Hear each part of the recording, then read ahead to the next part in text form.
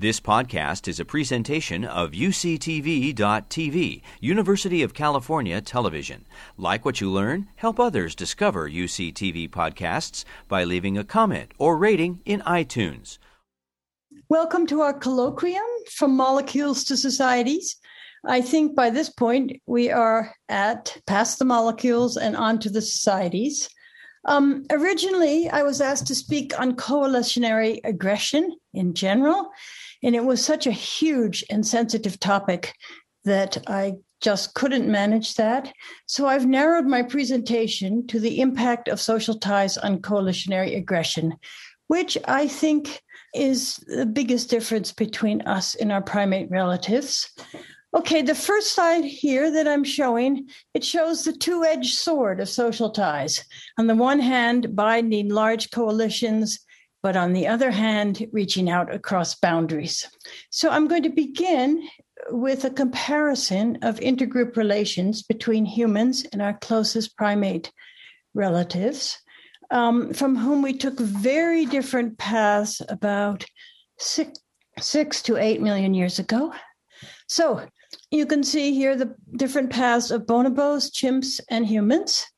Bonobos, for intergroup relations within groups and between groups, they're known to be the make love, not war primates. You have strong intergroup female alliances. And when groups meet, it's being shown that now there's more and more evidence that females can mingle between groups, but males remain tense, but they're not aggressive. Then if you move on to chimps, you have very strong intergroup male alliances and lethal coalitionary intergroup aggression at the borders of territories. And then when you get to humans, it's kind of a mix between the two. On the one hand, you have intergroup affiliation, peacemaking, cooperation, as these two men from Enga and Papua New Guinea are making peace. You also have frequent intergroup coalitionary aggression. So these are sort of the major differences in intergroup ties. One of the major differences between humans and our other primate relatives is the scale of human intergroup aggression. You have small ritualized wars, somewhat similar to chimps patrolling boundaries, to devastating wars with 75 million deaths like World War II. Human coalitionary aggression is the product of a number of tendencies. One of them is phylogenetically based social behavior. Then language, which is great for insulting people and other such things. And then you have cumulative culture. So you have advanced weaponry and technology. You have arts and symbolism, which allow boundaries to be formed. These Yali men are patrolling their boundaries with their penis gourds. And then you have institutions, social, religious, and political, which organize people for war. So what is really distinctive in humans is the presence of social ties, which creates very different behaviors. You have lifelong maintenance of mutually supportive blood ties by both males and females, so that when they disperse for mating, they maintain relations with their natal groups and can move back and forth. You have what's been called the release from proximity, and people maintain supportive ties in the absence of sharing residence with people in other places. These are almost like virtual communities. And then you have strong selection pressures to attract cooperators in other groups and a major concern with reputation. So the social ties in humans between groups, they provide alternate residences so that if people are short of resources in one area, they can move to another area to get help. You have frequent visiting and bi-local residence, which means sometimes they live with the wife's kin and sometimes with the husband's kin. So what's the scaffolding for these human intergroup ties, which make them so different than our other primate relatives? My first candidate for this, and of course we don't know, is cooperative breeding. Cooperative breeding is a reproductive system where groups members other than biological kin help in raising the young. As you can see, these little girls are helping with their siblings. We have a very slow life history and a long childhood in which bonds are formed, long-term bonds of caring with many community members, old and young. And you have continuation of these bonds after dispersal for mating and marriage. And this really pre-adapts for social ties and cooperation. And then here, one of the better-known books on this is Sarah Hrdy's Mothers and Others, and I have some other references down below. The second scaffolding, which really makes a difference between humans and our closest primate relatives, is pair bonding. We have long-term bond between a male and a female that leads to reproduction. As Bernard Chappé has argued, I think very convincingly, then paternity is recognized through proximity of father to mother. And then when people recognize mother and father's kin, you double your kinship universe and those with whom you have ties. And then maternal and paternal kin have an interest in investing in the offspring, reduces male competition, and it flattens the hierarchy because males are no longer competing for multiple females. So I'll give an example from my own work. I work with the Junglasi or Kong Bushmen of Namibia and Botswana, and the Junglasi Bushmen have networks for minimizing risk. It's called Haro, and this is a gift exchange underwritten by a relationship of mutual support in times of need. So people send gifts to others, and they say, I hold you in my heart, you hold yours, me in yours, and we will help each other when we are in dire need, or just for pleasurable visiting. Each person has 70 to 20 partnerships per person between 2 kilometers and 200 kilometers away. And they give access to alternate residences in a highly variable environment. And 4.3 months a year are spent visiting partners. This beautiful woman on the left, Shukonga, is decked out in all of her Haro gifts to show and display all of her social connection because she's trying to marry off her grandson.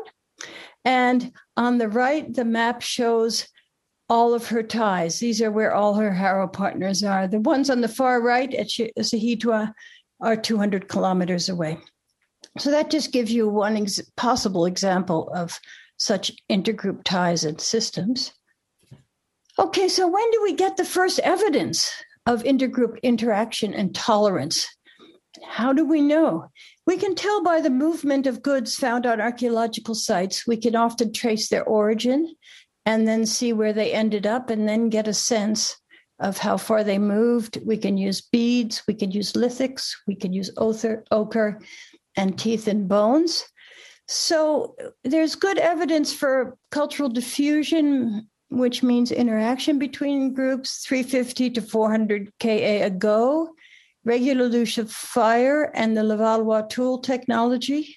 And then you have archaeological sites that begin to show, like Ologasali, which begin to show long-distance obsidian and ochre transport, 25 to 50 kilometers.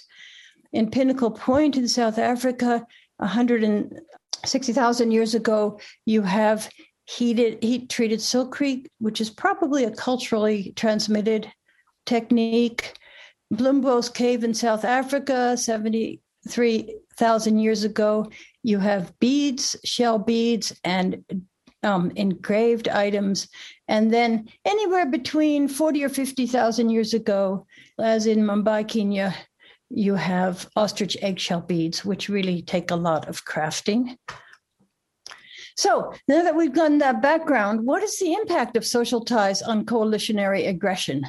The assumption is that my assumption is that all primates have the potential for aggression and affiliation, and humans both are structured by cultural lenses and cultural institutions.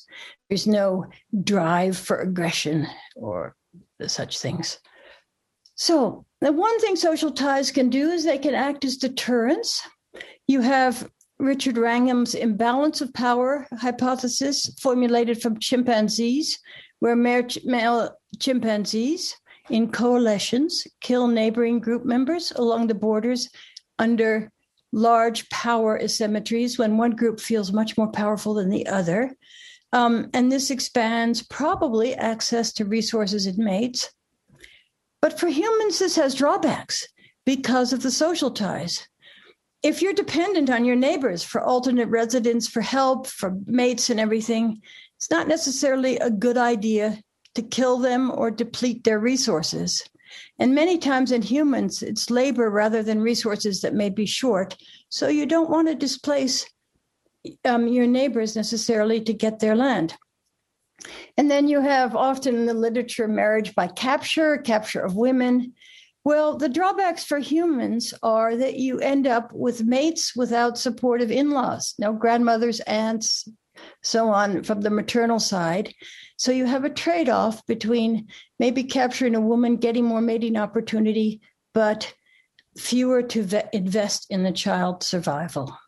So in this way, social ties deter coalitional aggression. Social ties can also act as a deterrent via revenge. The most frequent trigger for coalitionary aggression in small-scale societies is to take revenge. Why? I think because the threat of payback is a way of partially defending territories and resources that cannot be secured at boundaries. That is, people cannot round their boundary all the time to see if anyone is infringing. So if there's insult or injury or intrusion, the idea that that group will take revenge is a deterrent. Revenge is a very strong sentiment. It exists right up from the origin of humans until today. But in many societies, it's ritualized to minimize the destruction of social ties. So if two people need to take revenge or have an offense, everybody else in the group doesn't want to have their social ties disrupted. So you have a lot of ritualized aggression. You have club and axe fights among the Yanomami. In the Inuit, you have song duels, even over murders. Who can concoct the most clever song can win, and disputes are solved in that way. And you have spear duels among the Australian Aboriginals. But here comes the downside. So intergroup social ties can definitely reduce coalitionary aggression. However, the intergroup social ties also leads to the formation of larger social units and the great escalation of war. So larger political units form with intense ties into tribes or communities out of networks, and they form supportive coalitions with shared identities and cultural traditions. Usually they have a shared fictive ancestor and an origin myth, and they have kind of a pyramid structure like the one on the left. You have the nesting of smaller segments within larger ones, almost like those Russian dolls. You have intergroup aggression escalating with genealogical distance, and sometimes an entire segmentary lineage, as the one shown here, may unite against a common enemy. Just to give you an example of this, the communities or tribes that form out of networks. On the left is a map of reconstructed tribal group in Australia prior to contact with Europeans. Each group had 500 to 2,000 members. And then on the right is California, where over 90 different languages were spoken by groups from 500 again to 2,000 members. But these groups did not have fixed boundaries. They had very fluid boundaries. They kind of defined who cooperated with whom. They cooperated, they had cooperation and conflict. And the best evidence for the openness of boundaries is multilingualism. To our shame, many people in the world can speak 3 to 5 languages, the languages of their neighbors, in the interest of interaction. So boundaries were by no means closed. Okay, so now I'm just going to go in quickly to socio-cultural engineering to bind groups. There are many forms known in the world. You have initiations and male associations. These are initiates where I work in Papua New Guinea. They bind cohorts of men for life. They draw on psychological dispositions of men to compete within the group, but when there's a threat to the group, to collaborate. And in these institutions, elders shape and discipline youths for war and peace. And there's evidence that this is really old, as many people think that the ancient cave art marked initiation sites. And there are some women's coalitions to keep men in line in Nigeria, but they're very rare in human societies. Most are between men. And then with this coalitionary violence in these larger social groups, you have to hold the group together. So you have a focus on honor, reputation, and sacrosanct values. And this is a quote I got from one of my Enga colleagues, old man. He said, when a man was killed, the clan of the killers sang songs of bravery and victory. Then their land would be like a high mountain. And that is how it was down through the generations. The members of the deceased clan would become small. They would be nothing. But when they had avenged the death of their clansmen, then they would be fine. Reputation was a big deal. It attracts investment from surrounding groups, and it shared values and binds groups together. And on the left is pictures of Enga warriors hamming it up for me, and on the right, an Enga political rally. Then another, really big dilemma in humans is if you're going to fight, and usually you have to fight with neighbors because you can't travel so far, you have to morally disengage from your social ties. And this is done on very common, almost universal ceremonies to dehumanize the enemy.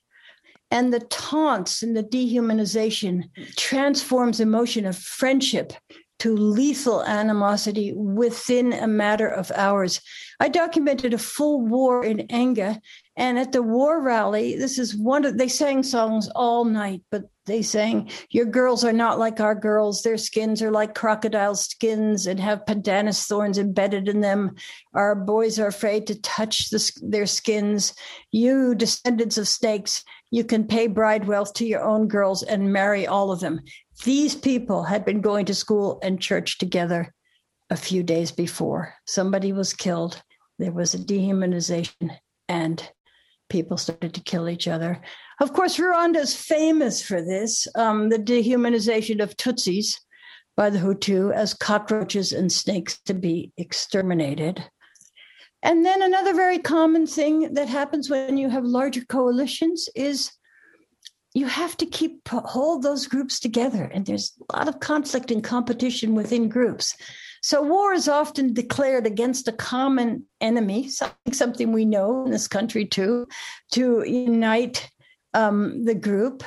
In the Dani warfare, West Papua, they had tribal alliances. And when conflict escalated within them, ceremonial wars were called on against their alliance to unite people.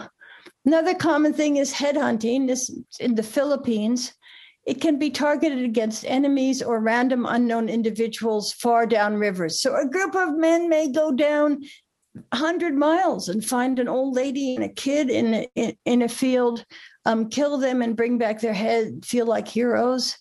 And headhunting is done for revenge, capture of spirits, demonstration of manhood, uniting raiding parties, and it generates unifying celebrations and feasting. So those are all ways in which social ties, which bind groups, lead to escalation of war. The upside of intergroup ties is that they also facilitate peacemaking, something you don't have very much between groups, at all between groups in our closest primate relatives. This is, on the left is a display at a Yanomami feast to turn enemies to allies. Peacemaking really limits coalitionary aggression at times. Alliances change very radically with peacemaking. Below is a peacemaking ceremony of the Andaman Islands where they cry together and feast. And in Enga, these people I studied who had these dehumanization sessions, during their compensation peacemaking ceremonies, they exchange food and rehumanize the enemy. So I'm going to end up with an anecdote by one of my favorite old men in Enga, Papua New Guinea, Ambon Mati, who's a renowned peacemaker. I went with him once during the Second Iraq War, where there was a lot of shock and awe going on. And also in Enga, high-powered weapons were just starting to replace bow and arrow in warfare. And war was raging, and churches, schools, clinics, everything was being burned to ash. And I said to him, Ambon, this is just so terrible. People are going crazy here. What's going on? And he said, it's terrible, and it's much harder to make peace these days. He said, but I have a son down in town who I occasionally visit. He has a television. And one night I watched television, and then he looked at me and he said, obviously had seen Iraq on the news. Seems like you have a war going on too. So this is really the unique human proclivity to form social ties between groups, carries intergroup, coalitionary, and cooperation, both, to new levels in human societies, regardless of the degree of industrialization or complexity. So I'd like to thank my team members, who are all Enga in Papua New Guinea, who are just wonderful workers, and the many, many Enga magistrates, elders, even Rambos and warriors who helped us. And I'd also like to thank the provincial government of Enga province. So thank you for your attention. You've been listening to a podcast by University of California Television. For more information about this program or UCTV, visit us online at uctv.tv.